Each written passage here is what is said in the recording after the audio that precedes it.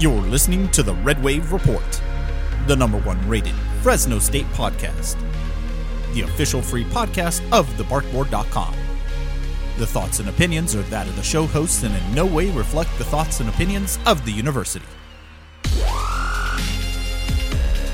Welcome back, everyone, to another edition of the Red Wave Report. I am Lucio Aric, joined by the publisher at the Barkboard, Mr. Jackson Moore, who is still out on injured reserve with his cold here. So, Jackson, how you doing today? I'm doing, Lucio, a little bit better, and I'm just glad to hit this time of year with the bye week where I can recoup a little bit and not be too overwhelmed.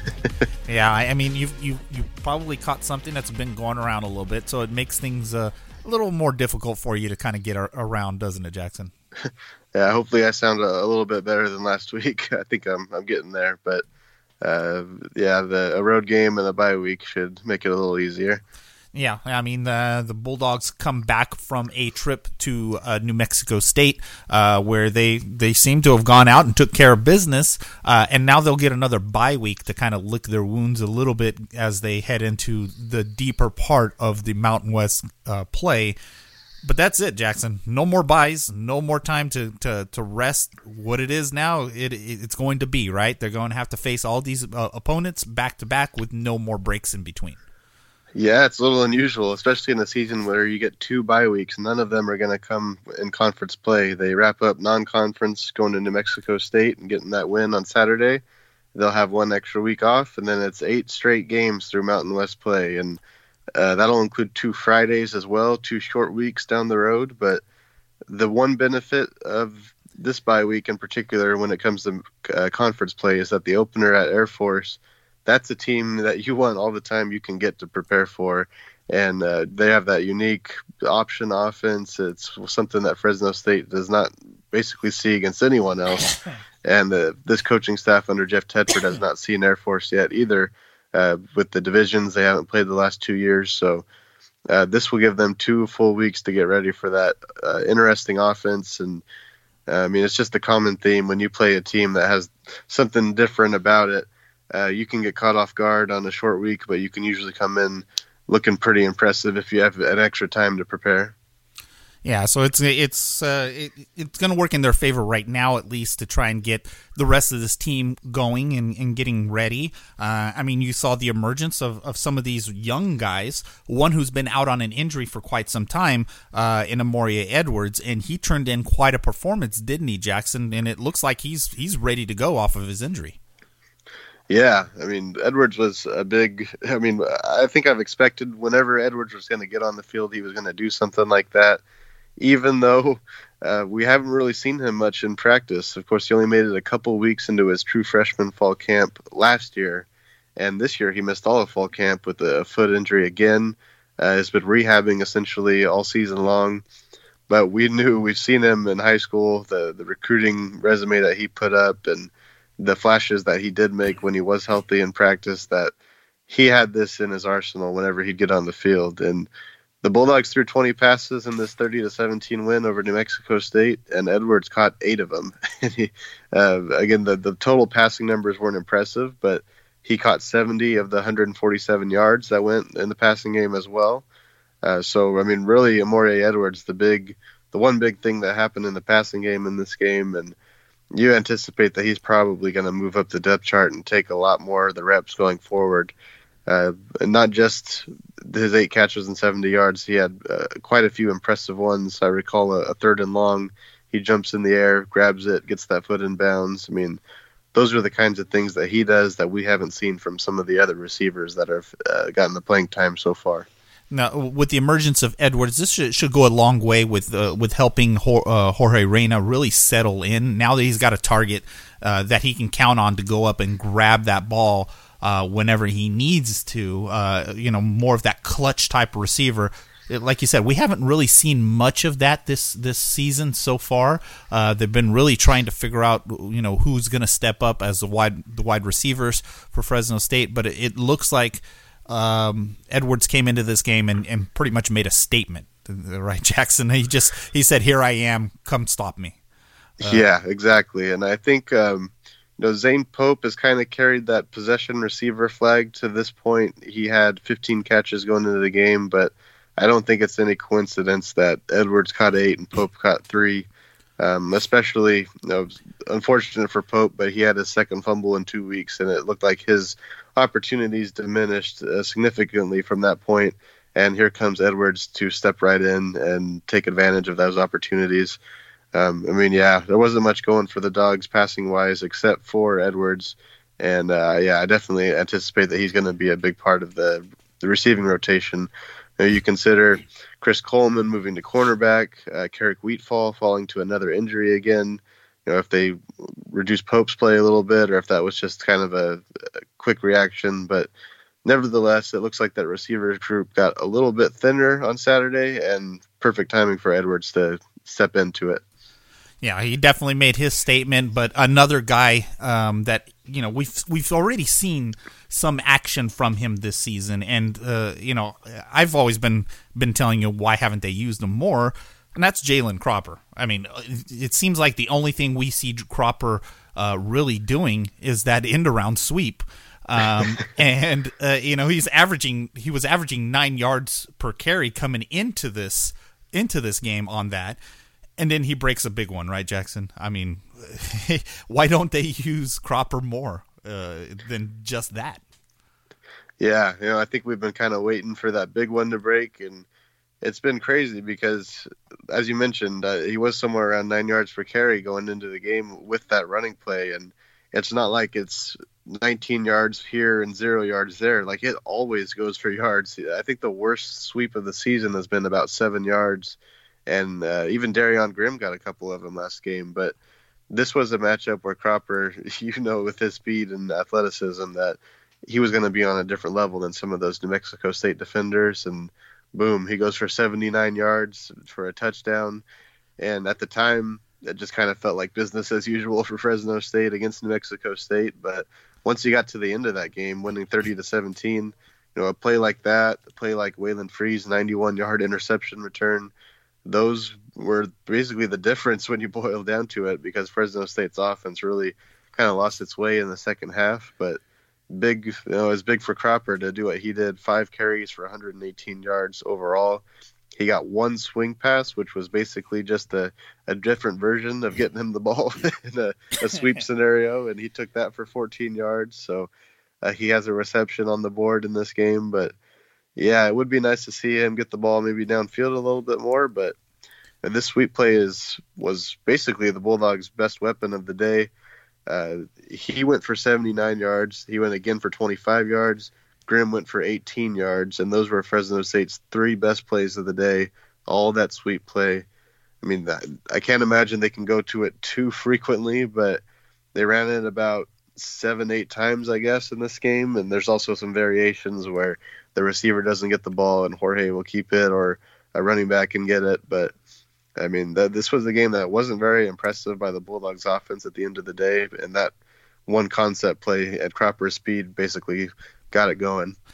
Yeah, and you can see the talent of Cropper. With the wide receivers kind of being shifted around a little bit. I mean, you mentioned Coleman shifted back to defensive back. Do you anticipate maybe more of a role for him as things start to progress? We might start to see a Cropper going out for passes, just trying to develop a little bit more chemistry in that wide receiver group. I'm curious to see if they, to this point, they've really rotated the receivers a lot.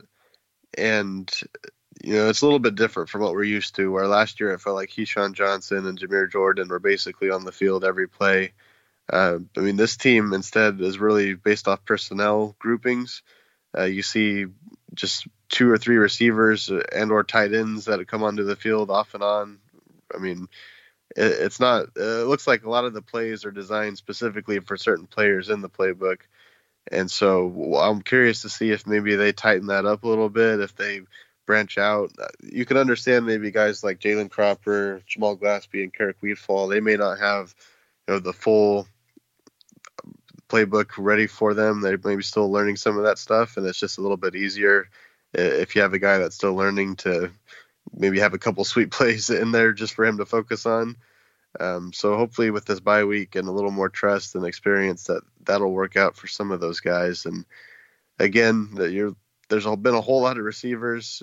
I mean, only 20 completions on Saturday, but 6 different receivers caught them, and a couple other guys didn't get involved. So still kind of a lot to figure out, but I think you leave these first 4 games realizing Amore Edwards is definitely one of your guys. Darion Grimm has been solid, and Jalen Cropper as well. You need to get him involved, and I wouldn't mind at all if they kind of narrow down to those 3, or if Jamal Glassby has been, as a true freshman, had opportunities but hasn't put up many numbers. Perhaps they consider that 4-game redshirt for him. That would reduce things a little bit more. And then Zane Pope and Carrick Wheatfall have been solid as well. So a big group, but you either got to narrow things down or it's just going to be this kind of widespread all season long, and that might be contributing to some of the inconsistencies even. Yeah, and things are going to if they don't get it kind of settled in, it's going to be more of the same. A lot of the same rotation. We're going to see a lot of wide receivers going in and out.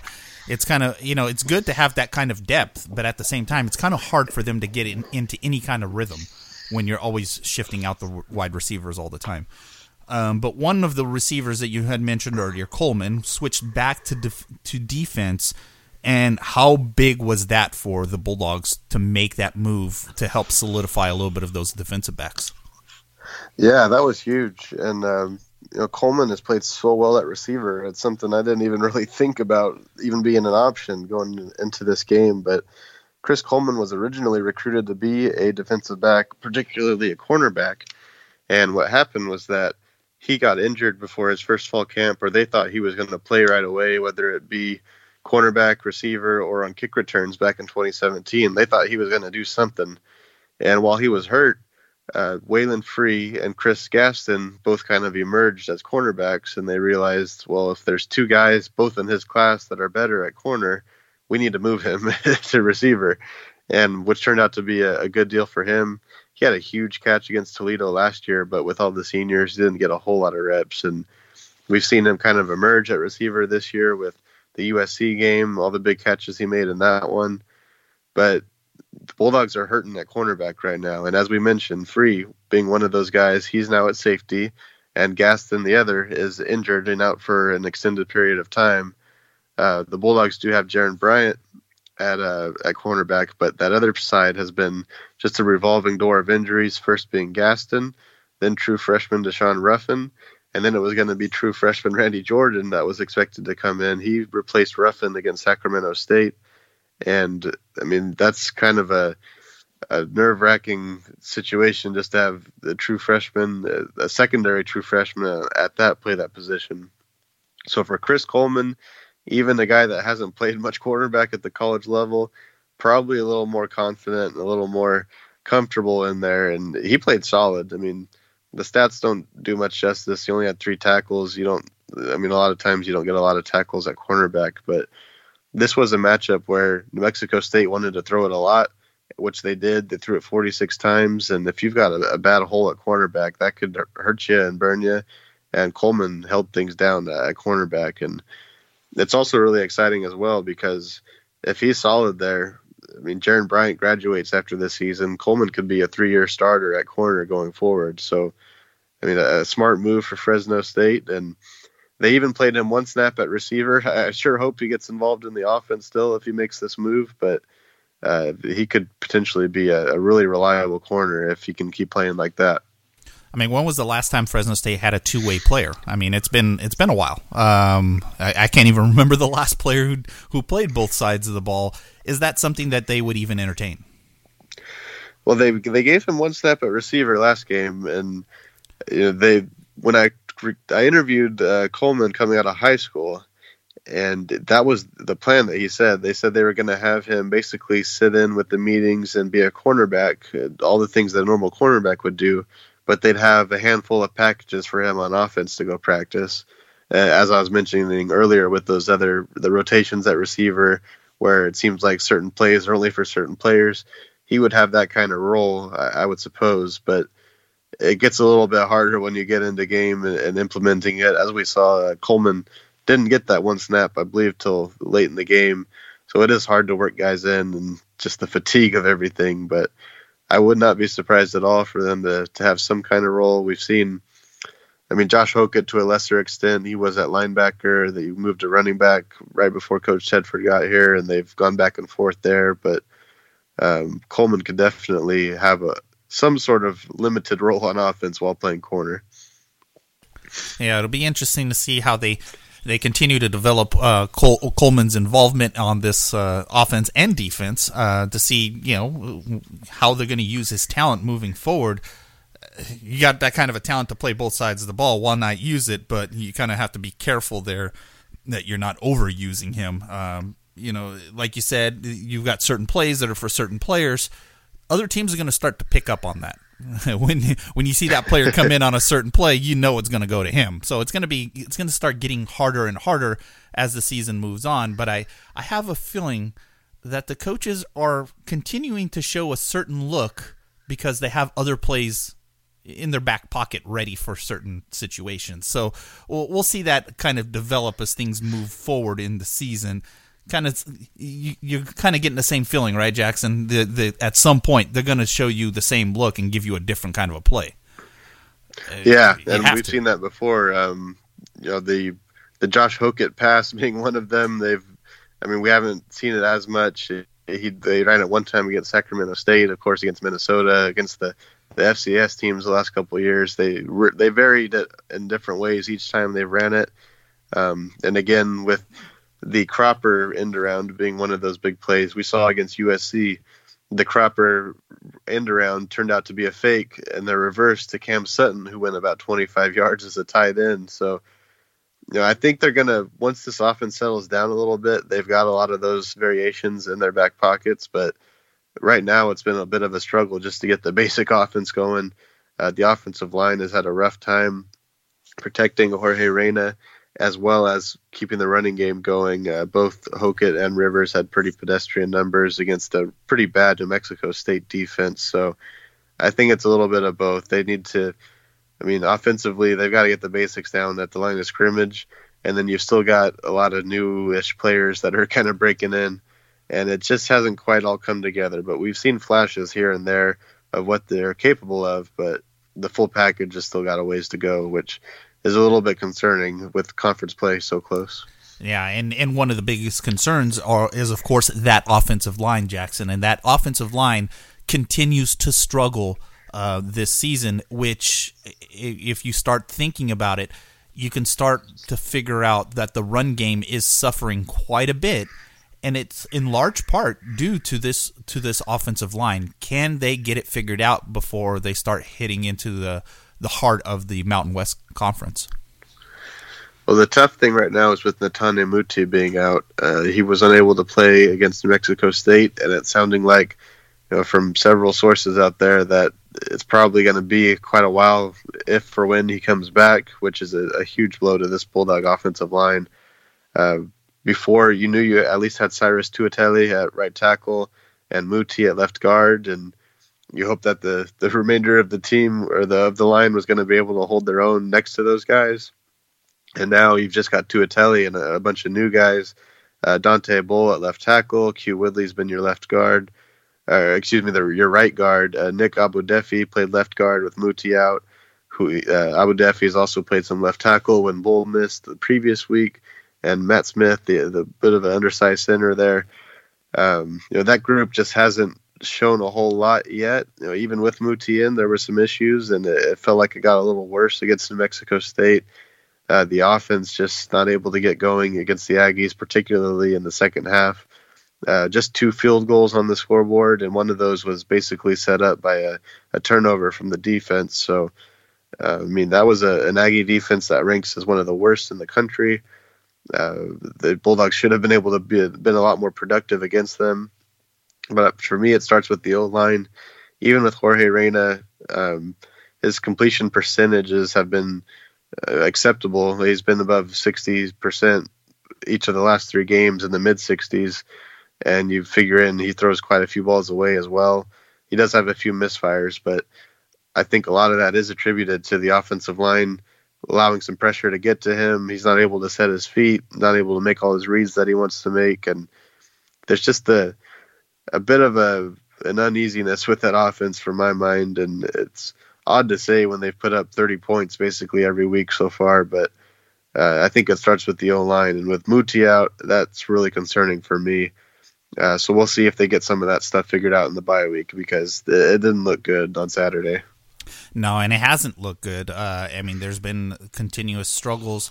I'm starting to wonder what's wrong with Rivers.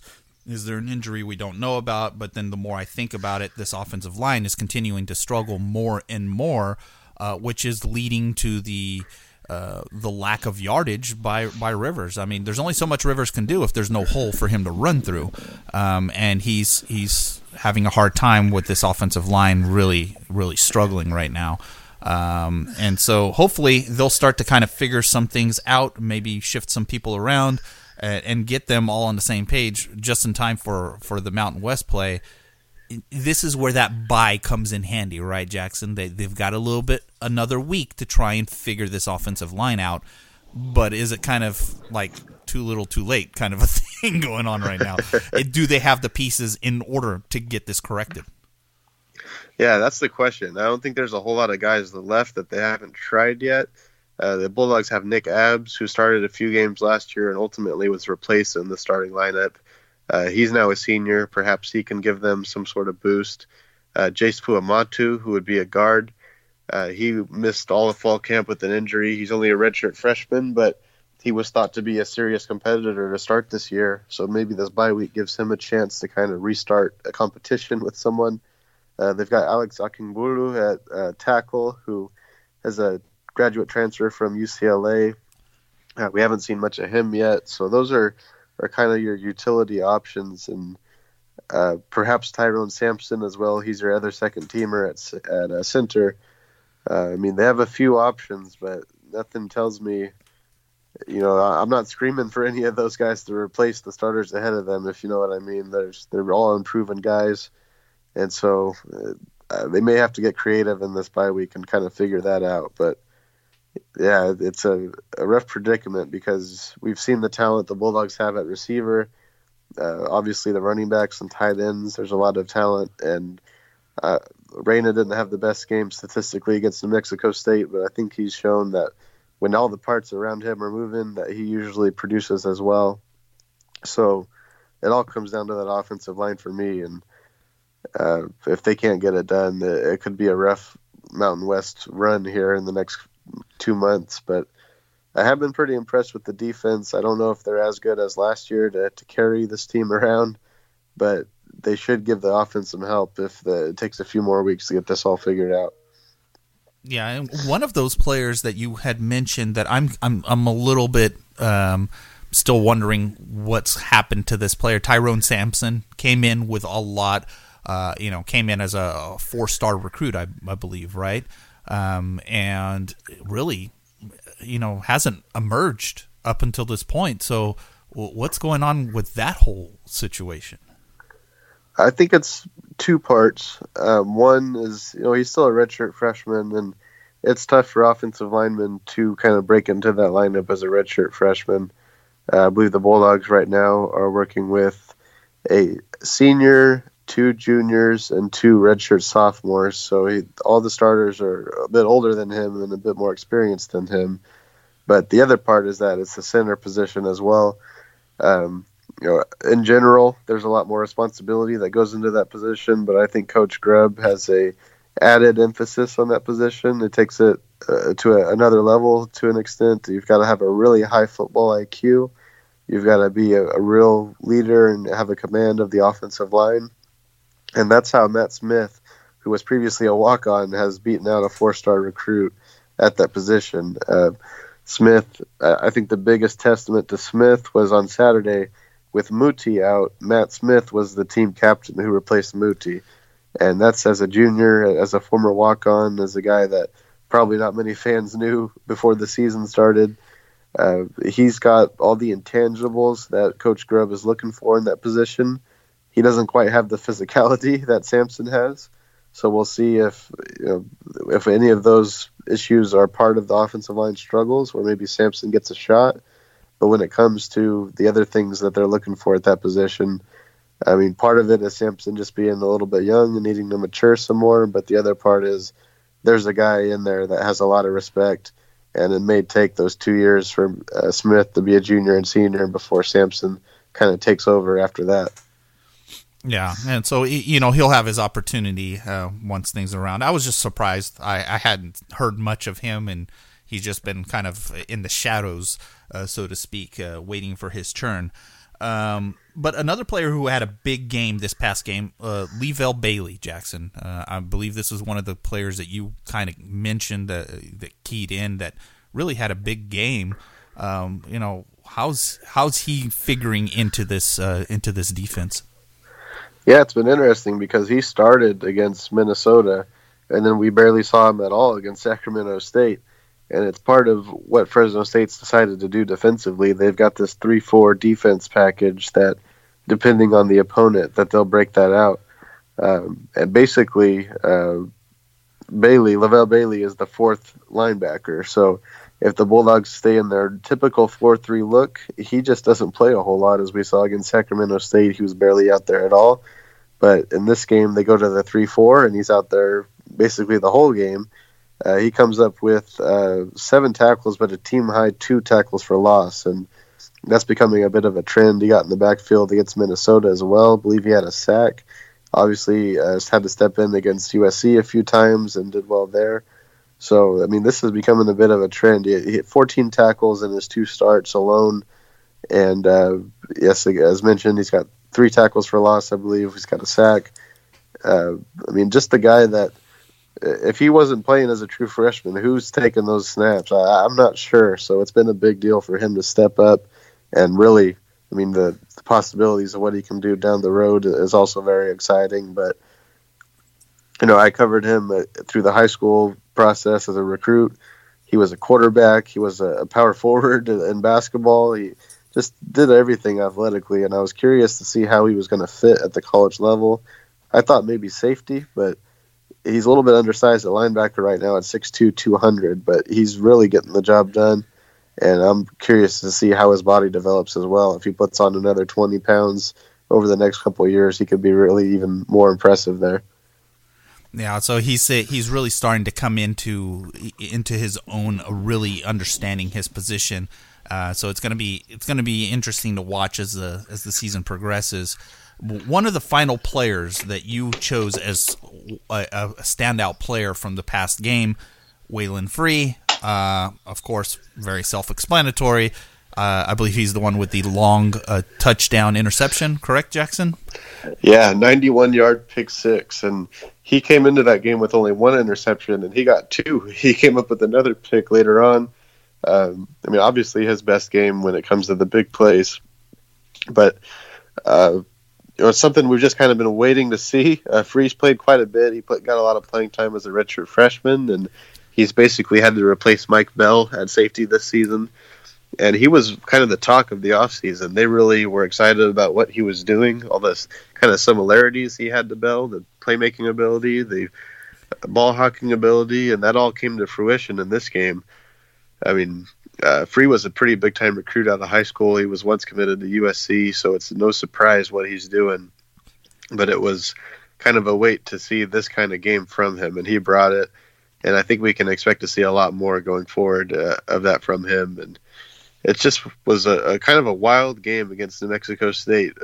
If you would have told me the 5 players we've identified in this game were going to be standouts, it would have felt odd to hear. I mean, you think about this team, they have to replace a lot from last year's team, but they're still a good group of seniors. You talk about, say, Juju Hughes, Jared Bryant, Jared Rice, Jorge Reyna, obviously, Darion Grimm, but we're not talking about any of those guys. We're talking about freshmen Lavelle Bailey, Jalen Cropper, Amore Edwards, sophomores Chris Coleman and Waylon Free.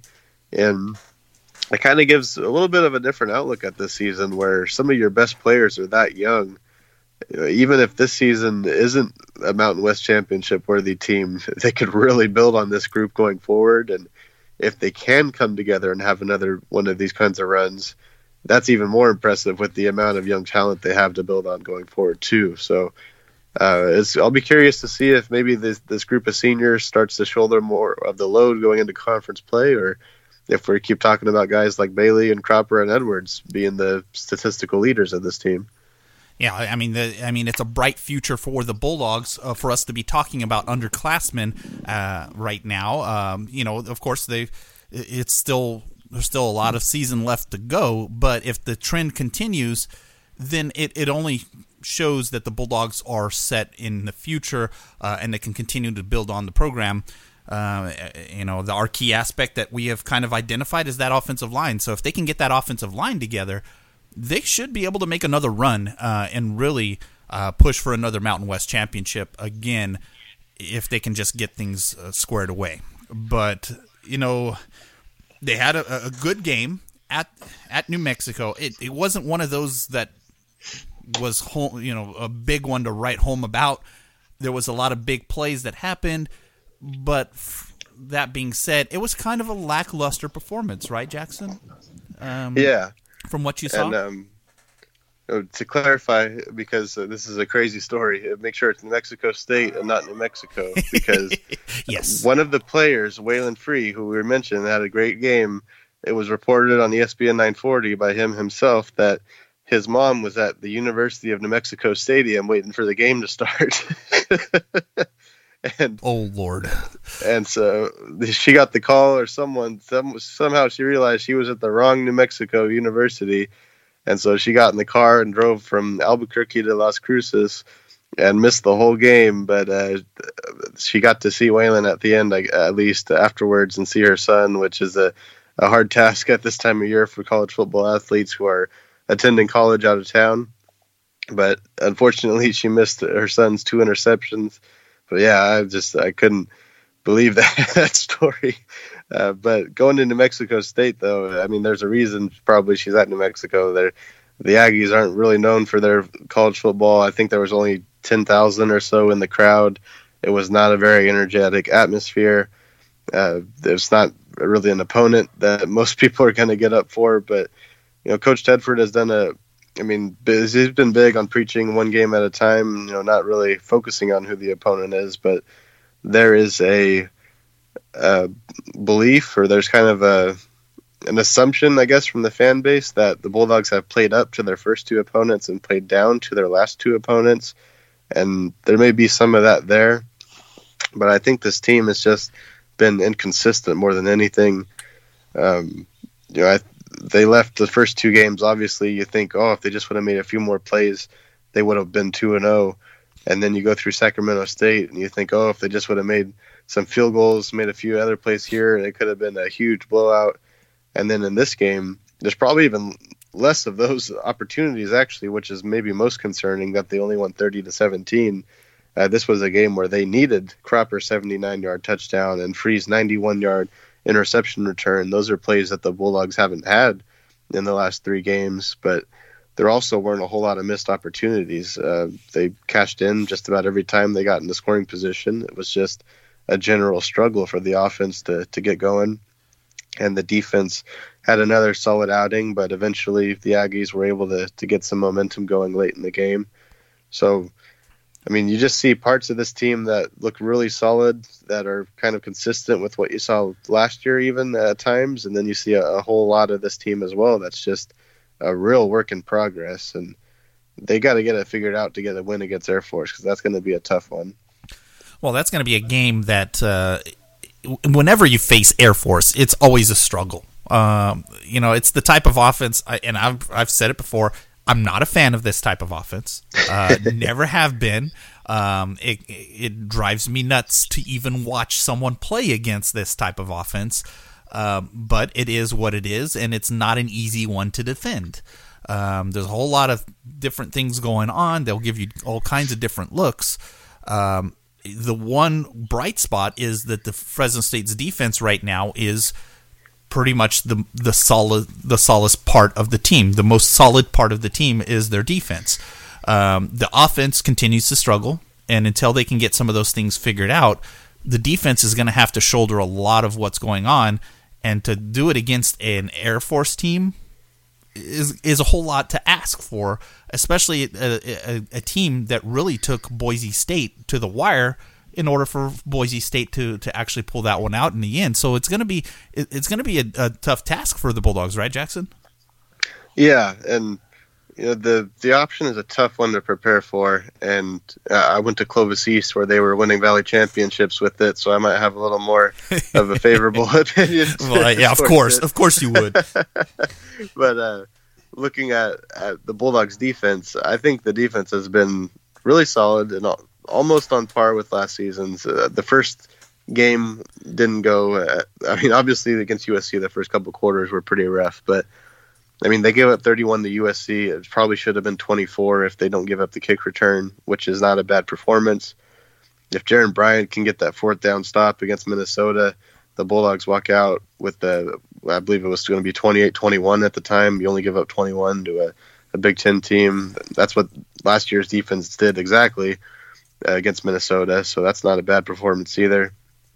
Sacramento State, one of their touchdowns was set up by a field goal. That could have been 13 or 14 points pretty easily instead of 20. So there's been the margin between what the Bulldogs have given up and what they could have given up has been pretty thin. The biggest concern for me on the Bulldogs defense has been when they're facing passing situations and they rush 3 and they drop 8 back almost religiously. It feels like those 3 don't typically get pressure on the quarterback, and the 8 in coverage oftentimes give up a hole where the other team converts. And we saw that on all the 3rd and longs against Minnesota and against USC and New Mexico State. Those were teams that were just by nature in a lot of 4 wide receiver sets looking to pass the ball a lot and getting that look against the Bulldog defense. So the point I'm getting to is that Air Force isn't going to put Fresno State in any situations where they're going to have to drop 8 and rush 3. This is a game where the Bulldogs need to stuff the box with defenders, stay gap assignment responsible from sideline to sideline, and just make sure you don't get beat with that big pass when they do go to it. That's just going to come down to the safeties essentially. But I think schematically the option isn't easy, but I think Fresno State might actually benefit from playing a team that's not going to sling the ball around for once. Fresno State has done a really good job over the past 2 years of making teams one-dimensional, and that's where they typically thrive the most. And Air Force, by nature, is just kind of one-dimensional. They're just going to run the ball a lot. They're going to do it in a variety of different ways, but I think as long as we haven't seen Fresno State against an offense like this, so you never know for sure. But I think this matchup may favor Fresno State defensively. And then it comes down to the offense, which has struggled, and it's not going to be much easier if Air Force is controlling the ball and running time off the clock. It's going to give Fresno State even less opportunities to get into rhythm. So defensively, I like it. Offensively, we'll have to wait and see what happens there. Yeah, if the Bulldogs continue to struggle, they're going to have to really lean heavily on the defense and slowing down Air Force long enough for the Bulldogs to kind of figure out something that works on offense, which lately hasn't really been too much, especially when you look at Minnesota and USC. They had to come up with some big plays to stay in those games. Against Minnesota, they were only in that game because of a lot of penalties that Minnesota caused. So it's not one of those games where you can rely on outside things to happen, because if you do, then Air Force is going to run away with this one, literally. Run away with the ball all the time. So it's something that we'll kind of have to take a wait and see what happens as far as how the Bulldogs try and prepare for this one. Hopefully they can figure some things out on offense, because right now it's been a struggle. It really has been. But one of the key things that got corrected was special teams. The kicker finally put one through the uprights and was consistent on this, right, Jackson? He wasn't hitting them. He wasn't pulling them to the right. He was actually getting them down the middle. Something that they probably worked on a lot during this past week, Jackson? Yeah, he went out there, went 3 for 3 on field goals, was a solid day. And now you're in a spot where you don't feel so bad about last week's 0 for 3 day, because now he's gone 3 for 3 against USC, 2 for 3 against Minnesota, and now 3 for 3 against New Mexico State. So that one really rough game where he goes 0 for 3 feels like more of an outlier at this point. One of his misses is from 50 plus. I believe another is from 49. So, I mean, he's been called into action a lot. I believe his 12 field goals already in 4 games is the top, or it's tied for the most field goal attempts per game in the country, which is a reflection of the offense struggling in the red zone more than anything. But for him to go out there and, he was 8 for 9 in the 3 games I mentioned, that's pretty impressive.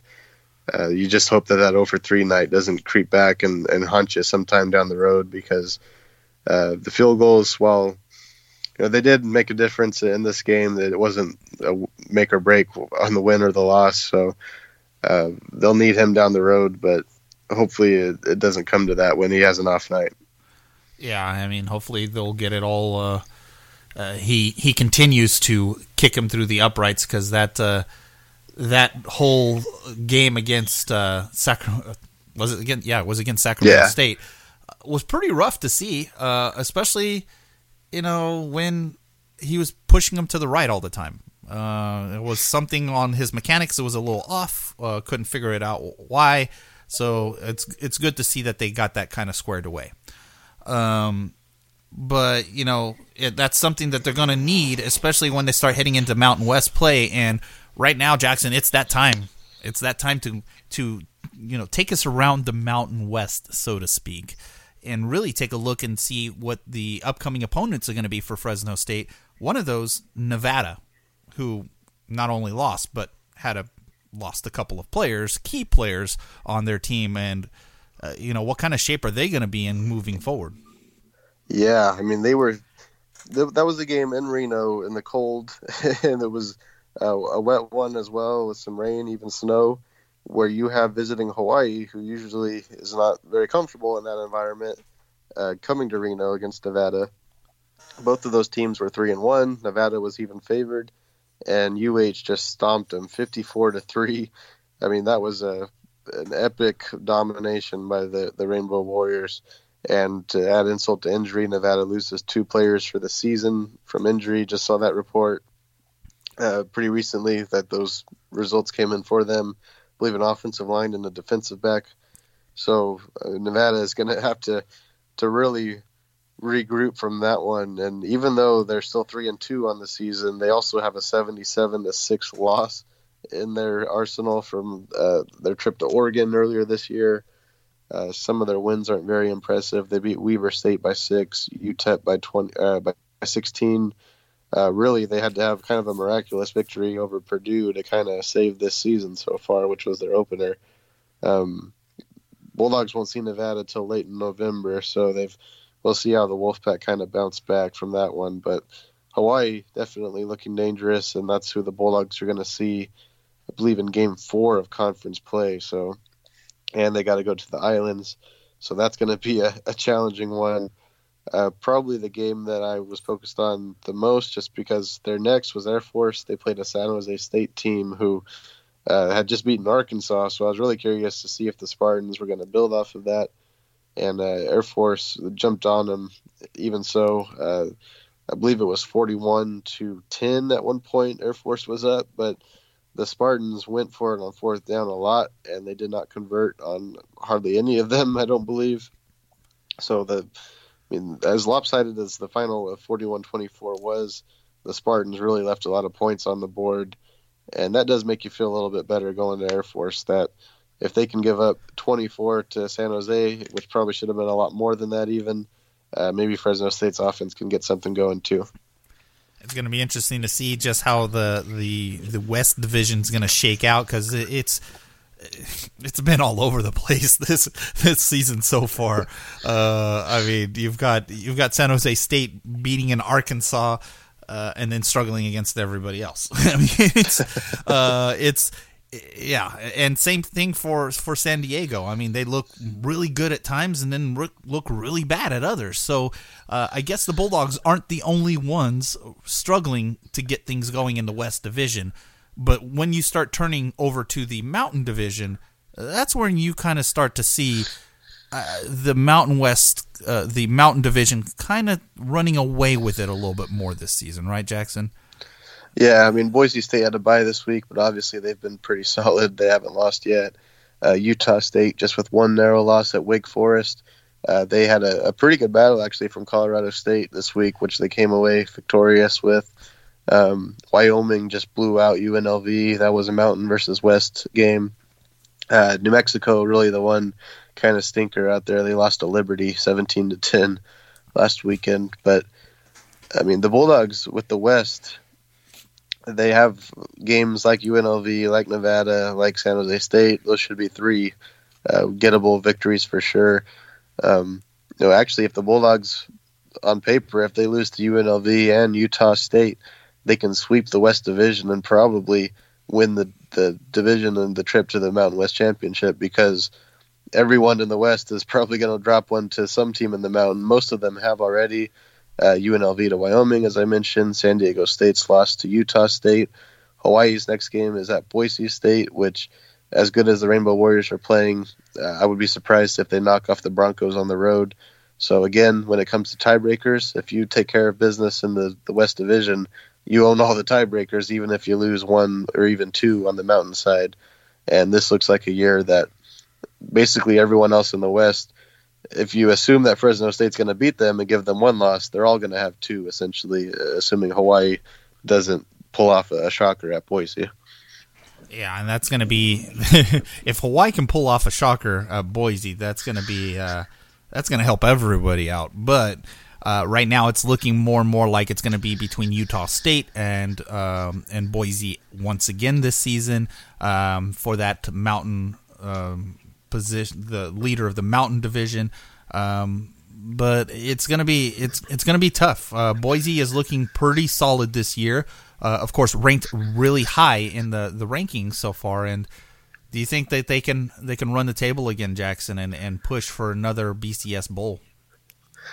I don't think they're as good as I believe they're number 15 right now. I don't think they are actually that good. Watching some of their games, I don't think their offense. I think their offense has dropped off quite a bit. They've got a true freshman quarterback back there who, I mean, that's making things a little bit difficult for them. But their defense has been tremendous, really impressive defense, and that's just, it makes you susceptible to losses if you're relying on low-scoring wins frequently, which they may be doing this year. But I think outside of Utah State, maybe Hawaii, I'm not sure if there's a team in the Mountain West that's going to be able to knock them off in the regular season. This is a conference that has done much better this season against Power 5 teams. Obviously, they've been one of the best conferences in the country, not even the Group of Five, to get wins against Power 5 teams. But you look at the each individual team, then I think the difference between last year to this year is not that great. As mentioned, like a Nevada team who beat Purdue, I don't think the Wolfpack are very good, obviously, losing 54-3. Wyoming and San Jose State, they both get a Power 5 win, but they both lose to Tulsa. So I don't think there's a lot of individual team growth in terms of raising to the top of the conference, but I think the bottom and the middle of the Mountain West has improved significantly, but not quite enough to knock off teams like Boise, like Utah State, maybe not even a Fresno State or a San Diego State if those two teams can get rolling again. Yeah, it's going to be buckle your seatbelts. It's going to be one of those seasons in the Mountain West this year. It's going to be one of those where it's going to be one up, one down all the time. Just when you think one team is good, they're horrible. When you think they're horrible, they're good. It's going to be one of those seasons, I can tell already. But that being said, Jackson, we're going to go ahead and wrap it up for today. Any final thoughts on anything? Yeah, well, the bye week lets us get a little bit creative. The last bye week, which was just 2 weeks ago, we did a film review story for our premium members that went over really well. So if you want to check out what happened over the last two games from a second look without the emotions and the live reactions, I'm going to be digging deep into those last 2 games and trying to identify what went right, what went wrong, what were the things that got missed at the time, what were some things that almost happened that didn't quite happen because of some different variables on the play. So we'll definitely be looking to bring a deep dive and some inside looks into what happened there. And we'll also be catching up a bit on recruiting this week. As we mentioned in last week's podcast, a lot of visitors were in Bulldog Stadium last weekend, 2 weekends ago for Sacramento State. So we'll be trying to catch up with some of those guys and getting an idea of where the Bulldogs stand recruiting-wise. Yeah, well, it sounds good. So we'll have plenty of coverage. If you haven't done so already, head over to the Bark Board, get your premium subscription, get all of that, the latest premium information that we don't necessarily have access to the general public. But you will not be disappointed. So if you're looking for Jackson, you can find him on Twitter at JacksonMoore247. You can find me on Twitter at RedWaveReport. Look over at our Facebook page and give it a like, or you simply go over to our boards and find us there as well. That being said, I want to thank everyone for joining us and join us again next week as we continue the ongoing coverage of Fresno State Athletics.